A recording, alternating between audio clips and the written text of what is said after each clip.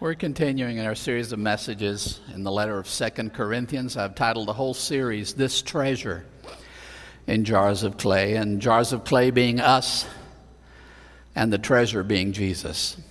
I grew up with a Christmas tradition that may sound odd to you. My parents didn't do the whole Santa, or in Spain it's the Three Kings.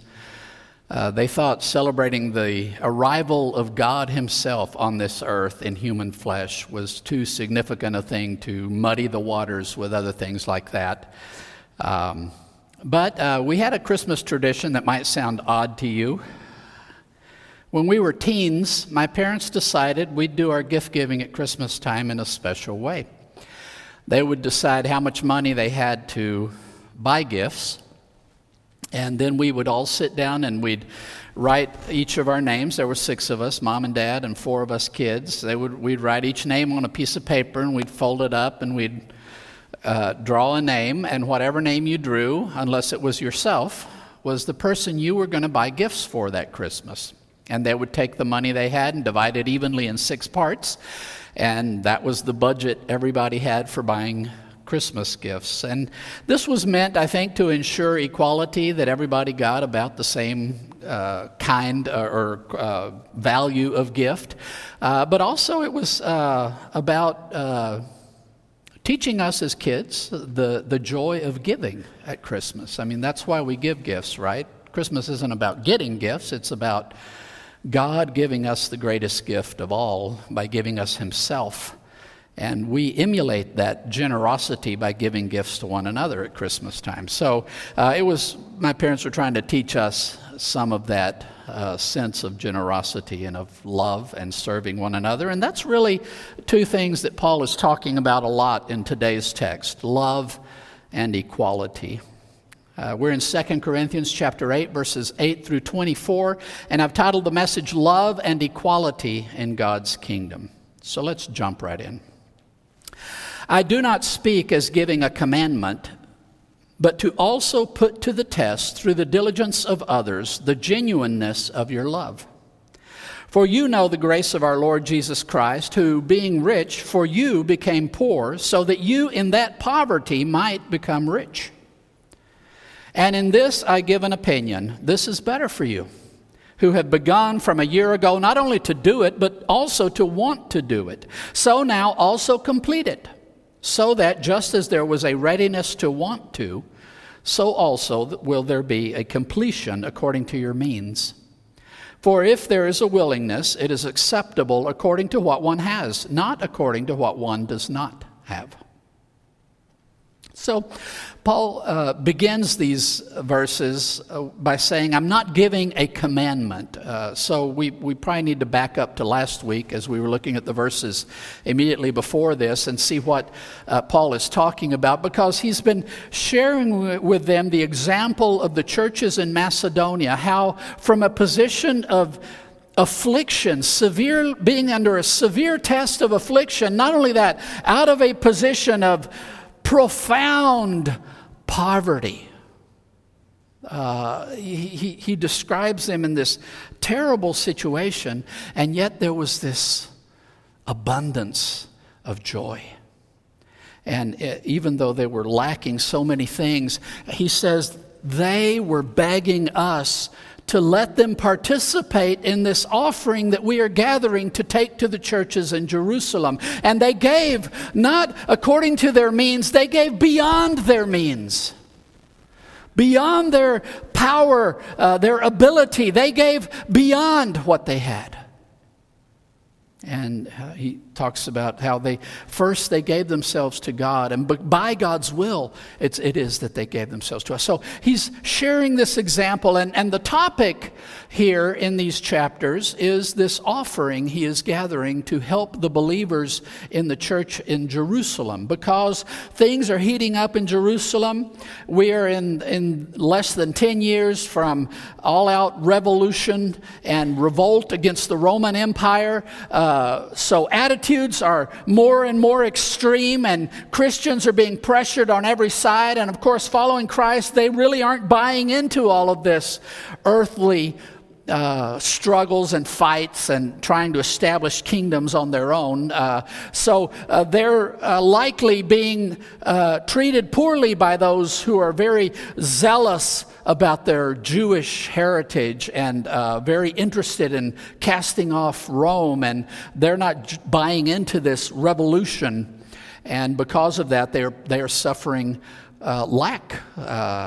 Their businesses are probably not doing well, and they're not given the opportunities to employment that others might be given. So the people in Jerusalem are going through a difficult moment, and they are suffering lack at this time. And Paul has noticed in the Gentile churches in Asia Minor, Macedonia, and Greece, or Achaia, he's noticed that the people here have a lot of money. Ephesus, he's been there for 2.5 years and has just now left. Extremely wealthy city. And Corinth, which he's going to next, is also a very, very wealthy city. And the Christians there are people of means. So Paul has this thought, you know what? This would be a great opportunity for the churches in the Gentile area, in the nations that are not Jewish, to give from their abundance and supply a real need that the believers in Jerusalem have. Now, why would Paul want to do that? Well, one is they have a need, and here's a way to supply it. That's part of it. But another part of it is that Paul knows that there's hostility between Jewish Christians and non-Jewish Christians. He's experienced it in his own ministry. People coming from Jerusalem behind him to the churches he's planted and tried to tell them that they need to follow the law of Moses and they need to go under the old covenant of Moses rather than the new covenant in Jesus Christ. So he's faced that kind of opposition, and he's faced the opposition of the Jews who reject Jesus in the cities where he's been preaching the gospel, and they are persecuting his churches, the Jewish non-believing people in all of these cities. So he knows there's this hostility, and he really believes it's important that that wound be healed.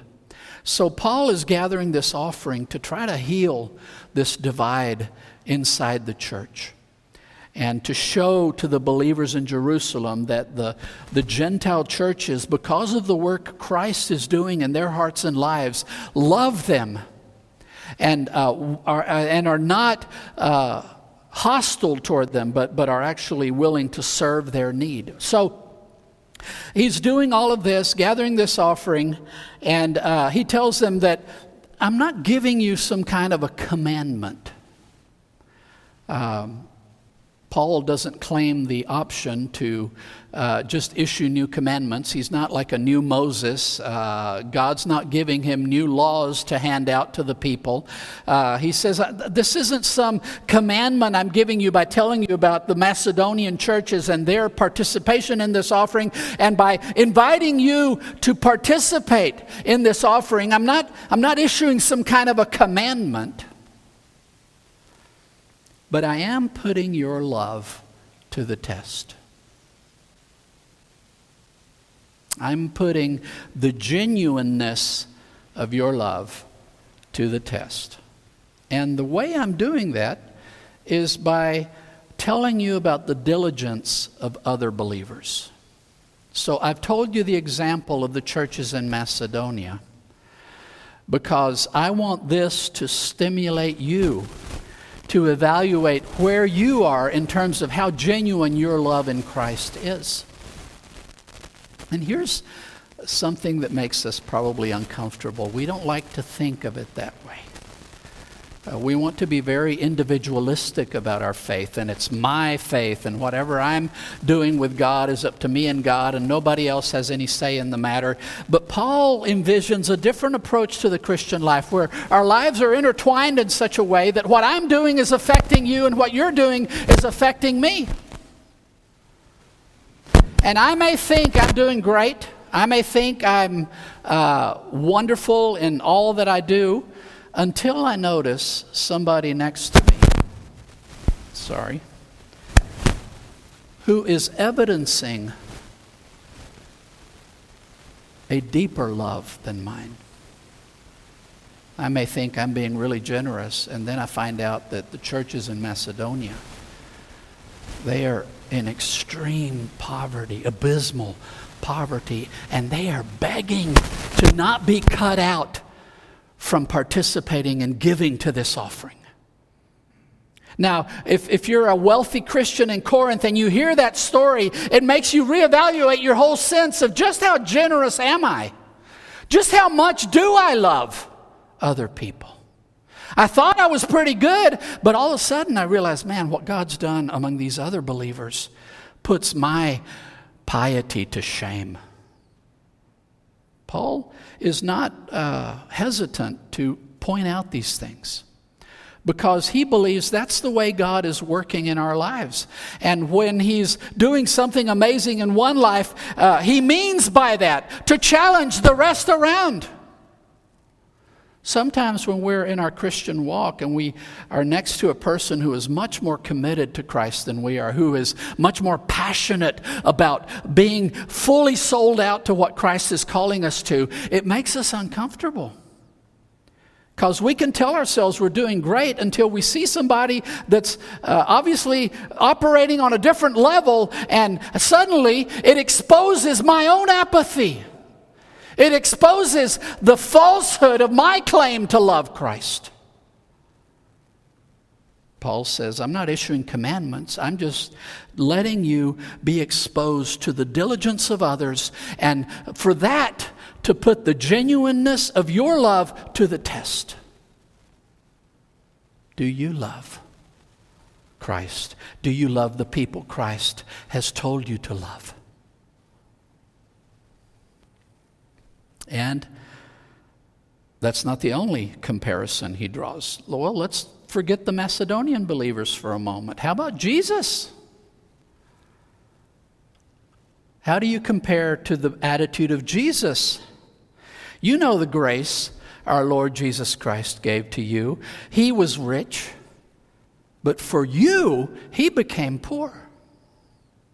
He's talking about the incarnation, God Almighty, the sovereign over everything that exists, who was abiding in perfect power, absolute power, and had all authority and all power and all knowledge and all wisdom, and was even not just everywhere in creation, but even beyond creation itself, who exists in and of himself and is not even dependent on the universe to exist. That God submitted himself to incarnation. And suddenly the God who was everywhere could only be where that body was. Suddenly the God who knew everything had to learn to talk and to walk, and had to grow in wisdom and relational maturity, grace with God and with people. Suddenly, he limited himself tremendously, and not even just the very bare fact of coming into our world as a human being with all the limitations that implied. Not only that was him emptying himself of all this wealth he had, but he didn't even come as the most privileged among us. He wasn't born into the household of Caesar and Rome to be the wealthiest and most influential human being on the face of the earth. He was born to a simple carpenter and lived his life on the fringes of any kind of political or military power. So he had everything and gave it all up for your sake. Because you were poor. Because you needed what he had. His abundance was what you needed. And he gave it all up. Christ's wealth, he surrendered it to give to us from his abundance. Christ shared with us what we lacked and what he had in spades.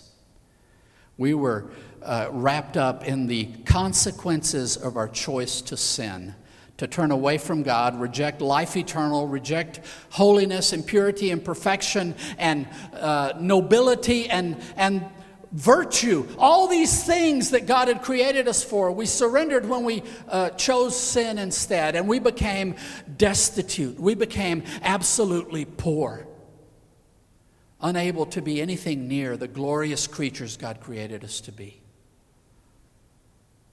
And Christ came to share from His abundance into our poverty so that we might become rich, so that we might share in what He had to give us: holiness, virtue, love, life abundant and eternal. All these things that we had lost, He came to give to us, and He gave it from what He had to give.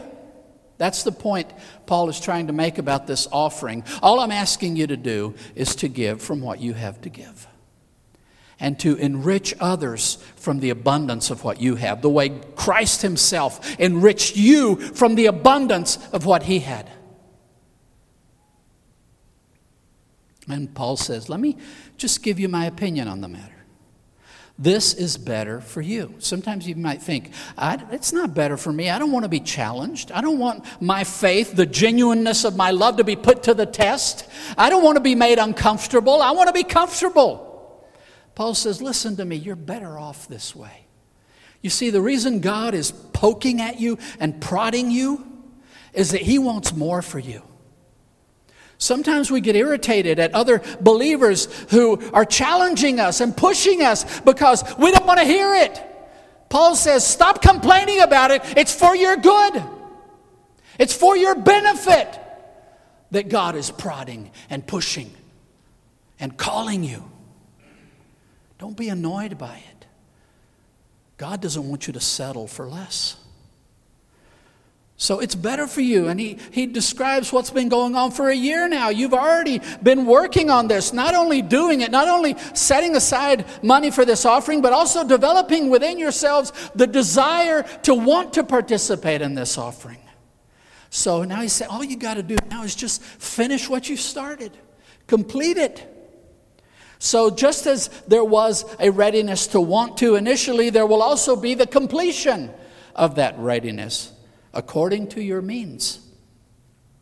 If there's a willingness, and clearly this is a voluntary offering, but if you are willing to participate, it's acceptable. God will be pleased with what you give according to what one has, not according to what one does not have. Now, there are at least two ways this can be understood, and I think, perhaps not surprisingly, the most popular way to understand it is the most comfortable way. Right? Some people read this to mean you give according to your means. So if you have a lot, you give. If you don't have a lot, you don't. Right?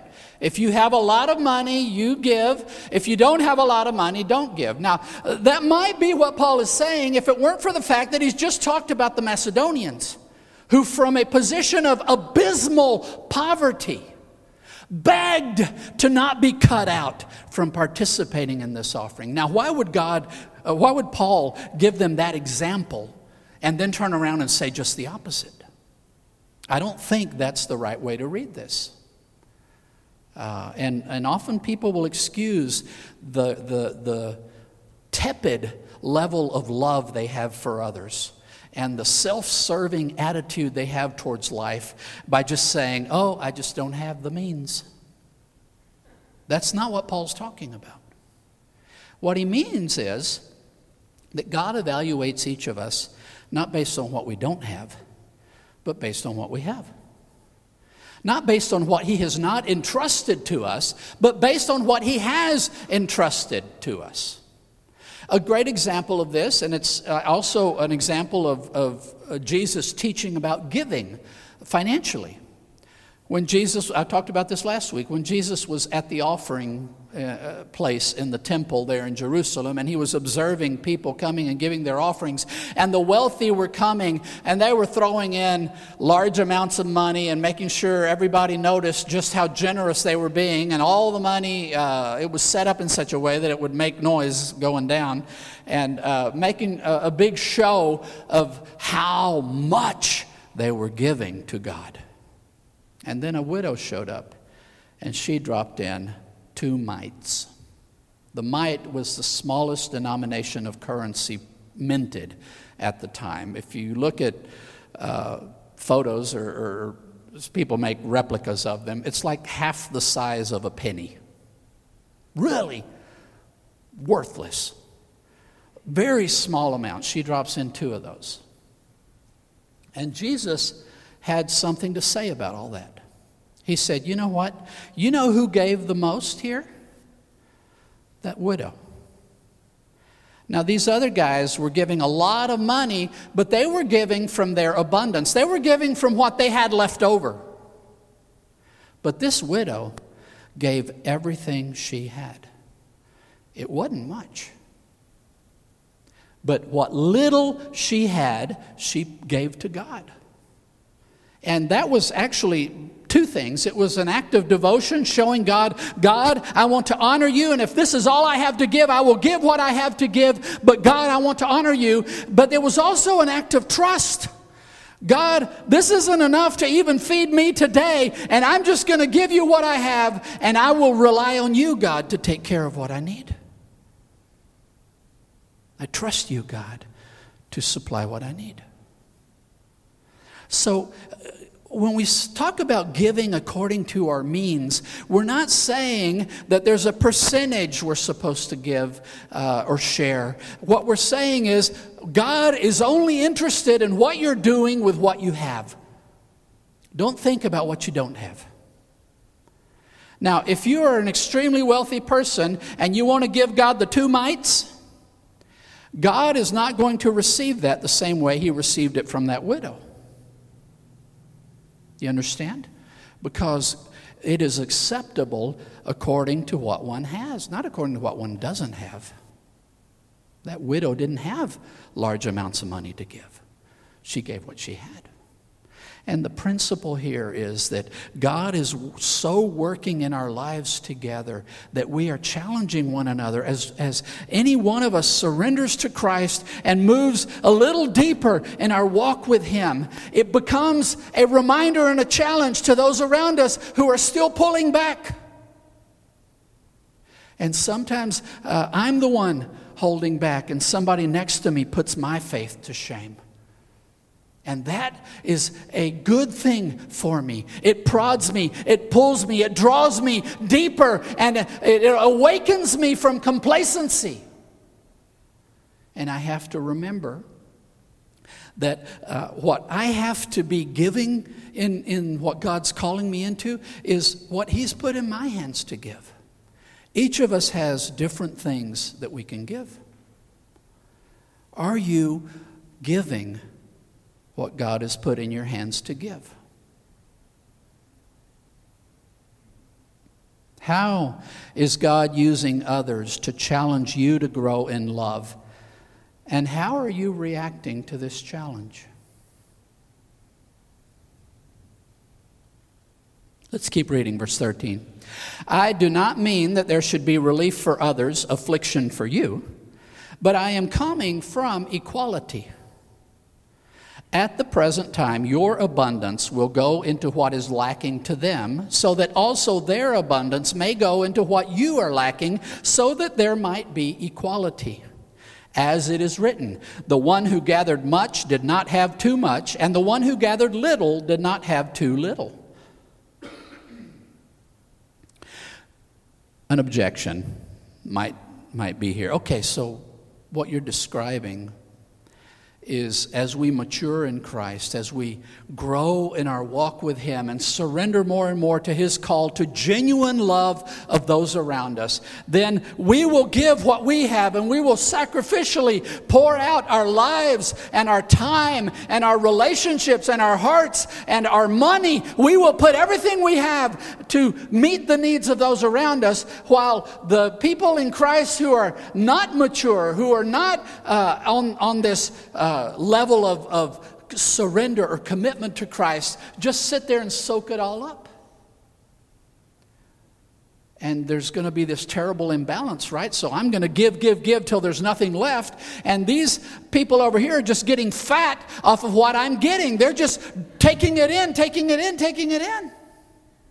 Is that what you're suggesting, Paul? Is that how the Christian life should play out? That there should be relief for other people and only affliction for you? Paul says, no, that's not what I'm talking about. I'm coming from a position of equality.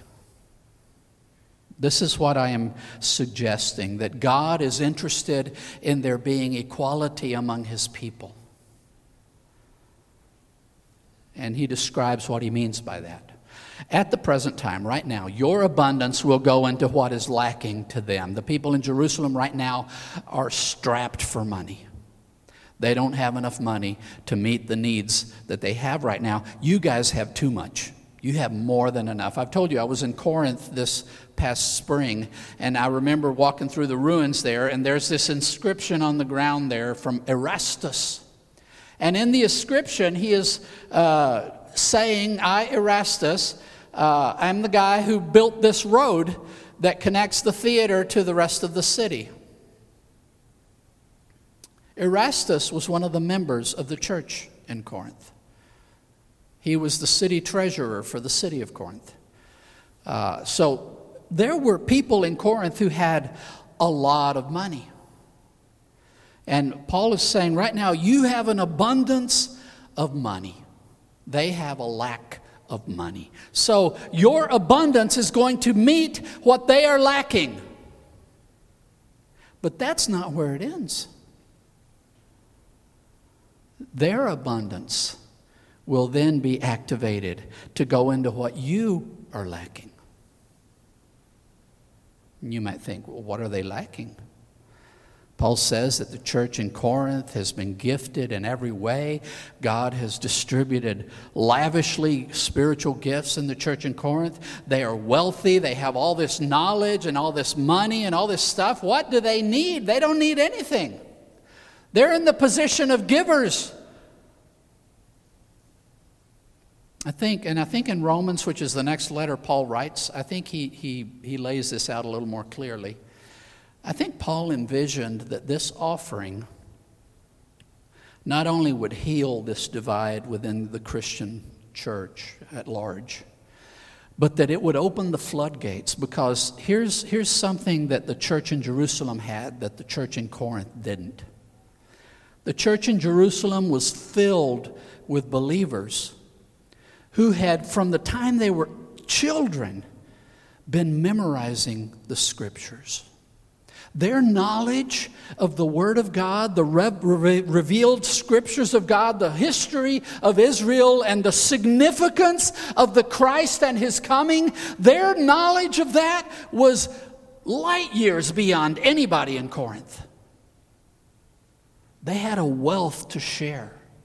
And Paul, I think, envisions this is what he's really hoping will happen with this offering. They give what they have to give. Right now, that's money. And then that will motivate the Jerusalem church to stop staying holed up in Jerusalem and for them to respond in kind and come back and give us what they have that we need. We don't know the Scriptures the way they do. We need to know about this heritage. This story that we have come into by faith in Christ stretches back to the dawn of creation. It's a long story of God's work in the earth and with humanity. And we're just latecomers to this whole thing. And the Jewish people in Jerusalem understood that story and had so much to share with their Gentile brothers and sisters. Paul says, this is what God wants to do. You give them what you have, money, and God will use them to give you what you don't have. This understanding. So that there might be equality. And he uses an odd little note from Exodus chapter 16, verse 18. And Exodus tells of the story of how God brought the people of Israel out of slavery in Egypt. And they were in the wilderness where there's no shops and there's no food. And the people complained that they had nothing to eat. And God gave them manna, this miraculous thing that would cover the ground in the morning. They would gather it up and they could make bread type things and cakes and that kind of thing, and they were able to eat while they were in this unpopulated area. And they're instructed in Exodus, this is what God's provided for you. Go out, gather it up, and then you'll have it to eat. And then we're told in Exodus that people went out, and some people gathered a whole bunch, and some people only gathered a little bit. And then this is the comment in verse 18. The one who gathered much did not have too much, and the one who gathered little did not have too little. Somehow in the miraculous providence of God, those who had gathered a lot didn't have too much, and those who had only gathered a little had all they needed. They didn't have too little.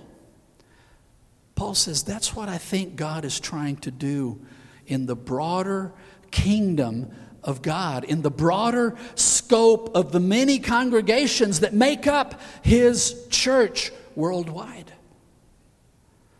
That He supplies an abundance of one thing here, and an abundance of another thing here, and of abundance of something else here. And what we do is we share the abundance we have to share with those around us to meet the need they have, and in return they share with us the abundance they have to share.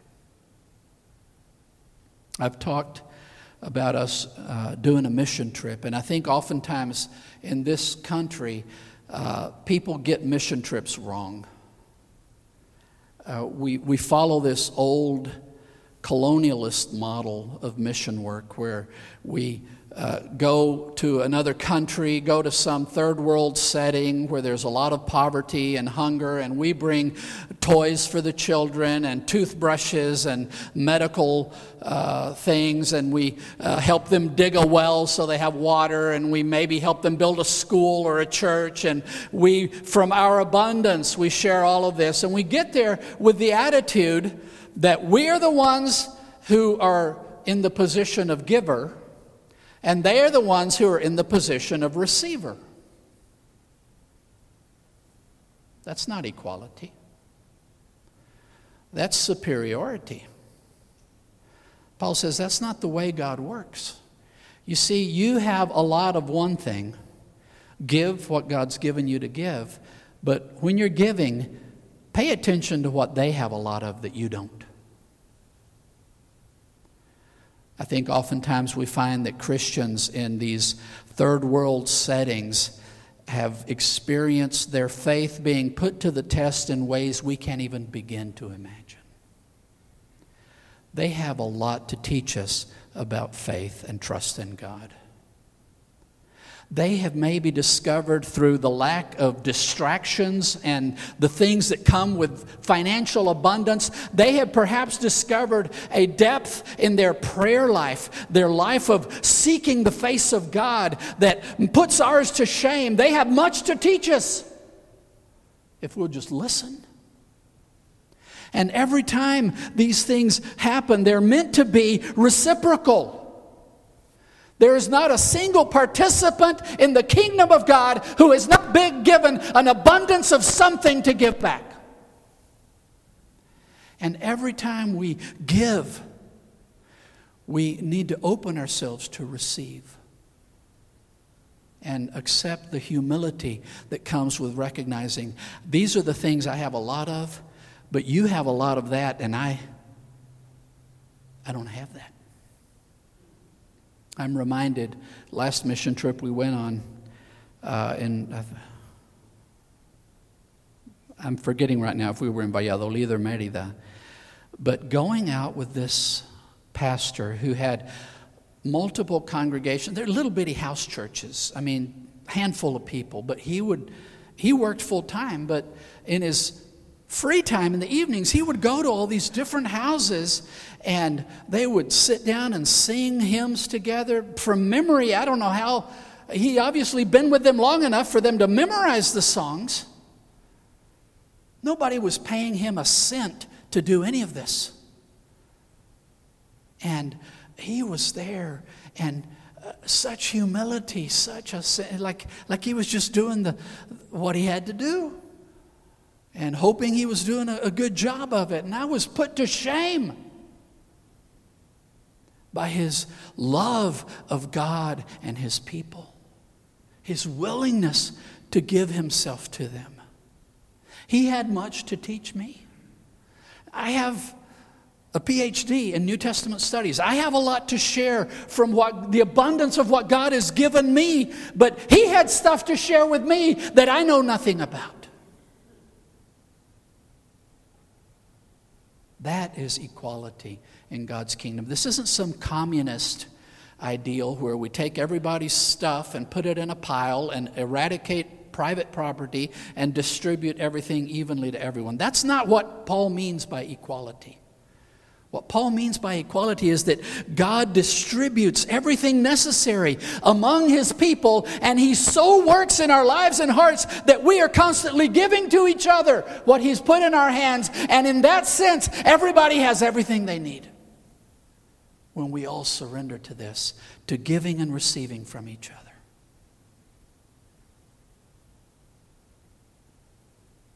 In God's kingdom, there aren't givers and receivers.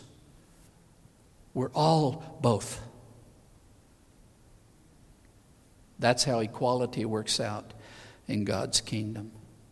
How have you experienced the give and take in God's kingdom that ensures everyone has all they need? Verse 16, but thanks be to God who put the same diligence for you in the heart of Titus, because he accepted the exhortation, but being very diligent by his own initiative, he is coming to you.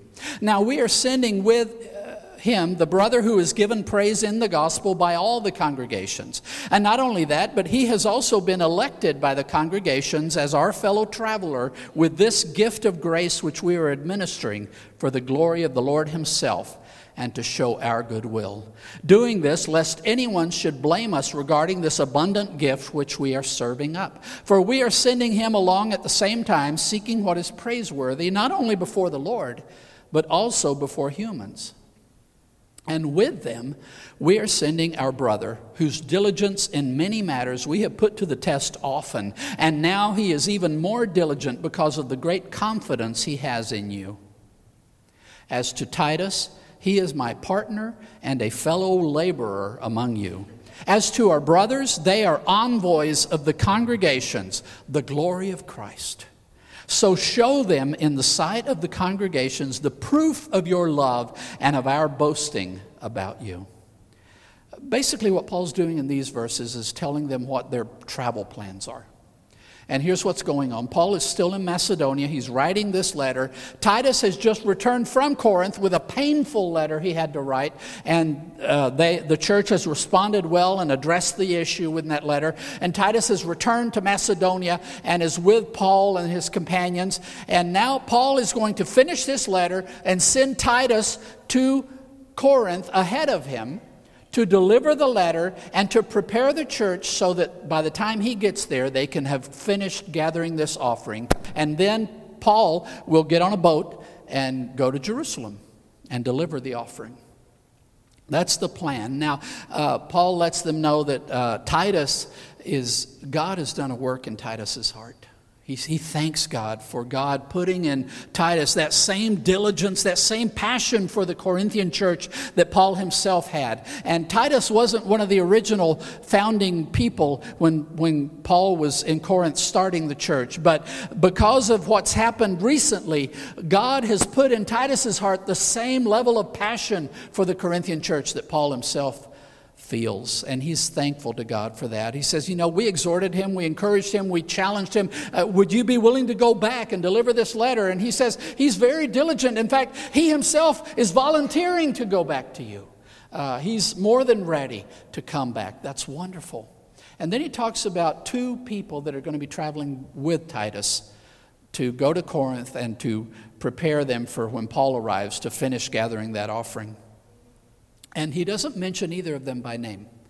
He only mentions them by describing them.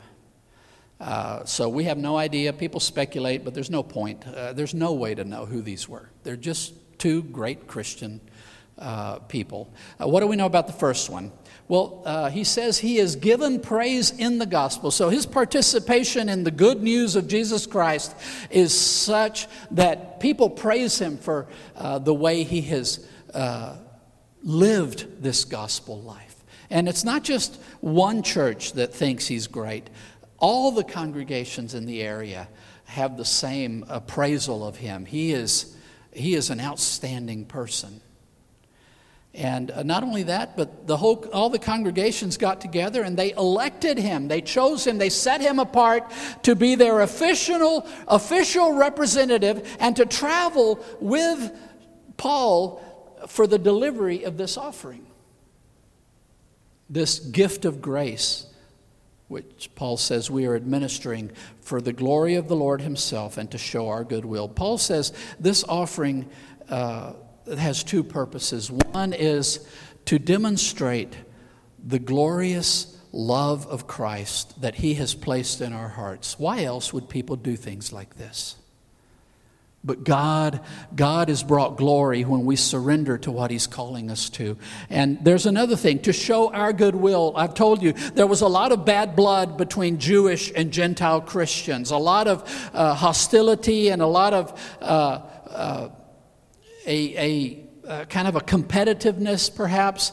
And Paul says this offering is going to demonstrate to the church in Jerusalem that all these Gentile churches, that they don't buy into this rivalry. They don't buy into this hostility. All they have for the believers in Jerusalem is goodwill.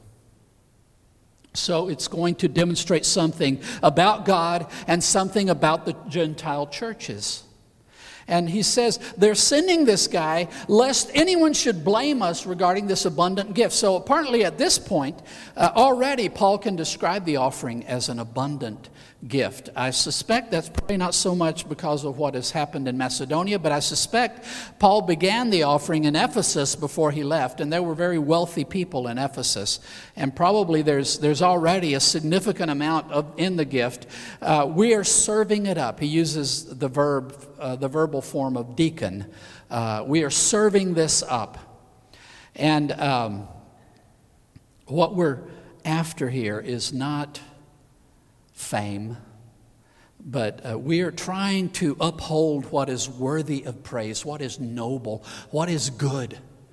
We're doing this because it is a good thing to do, not only before God, but also before other people, other humans who are observing.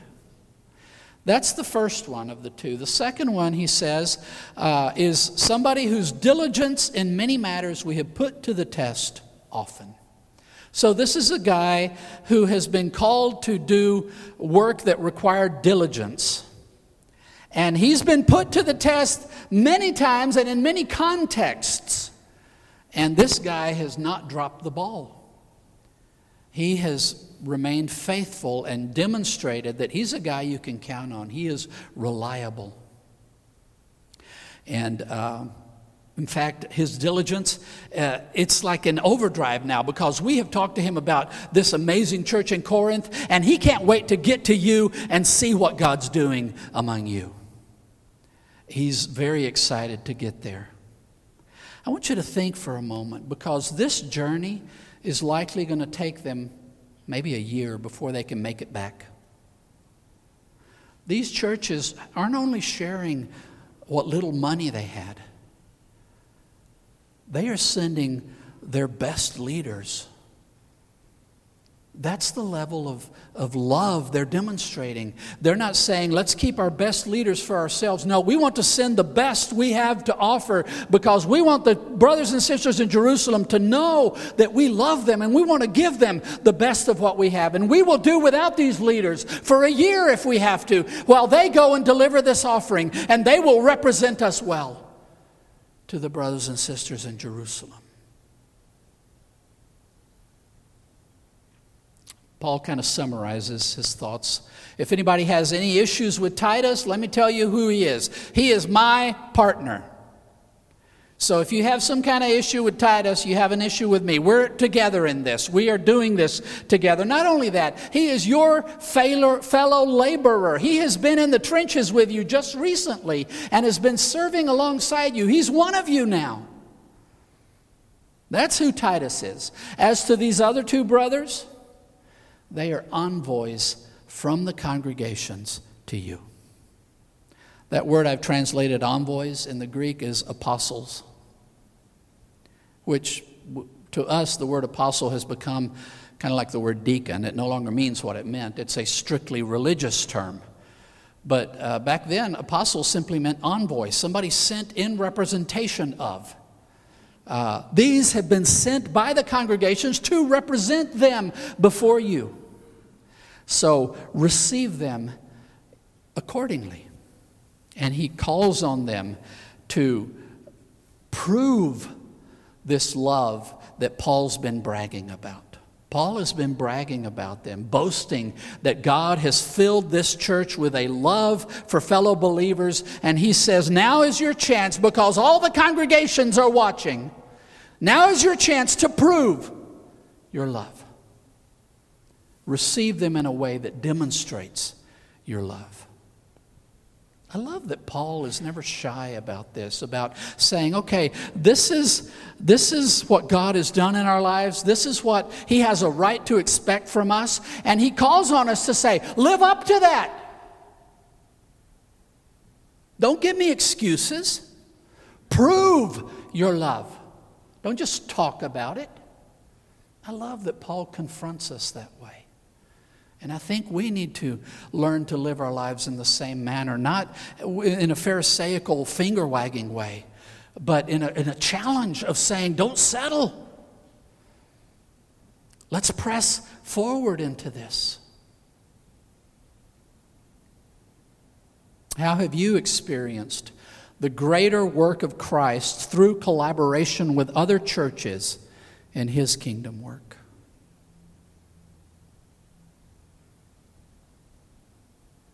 God challenges us to go deeper in his love.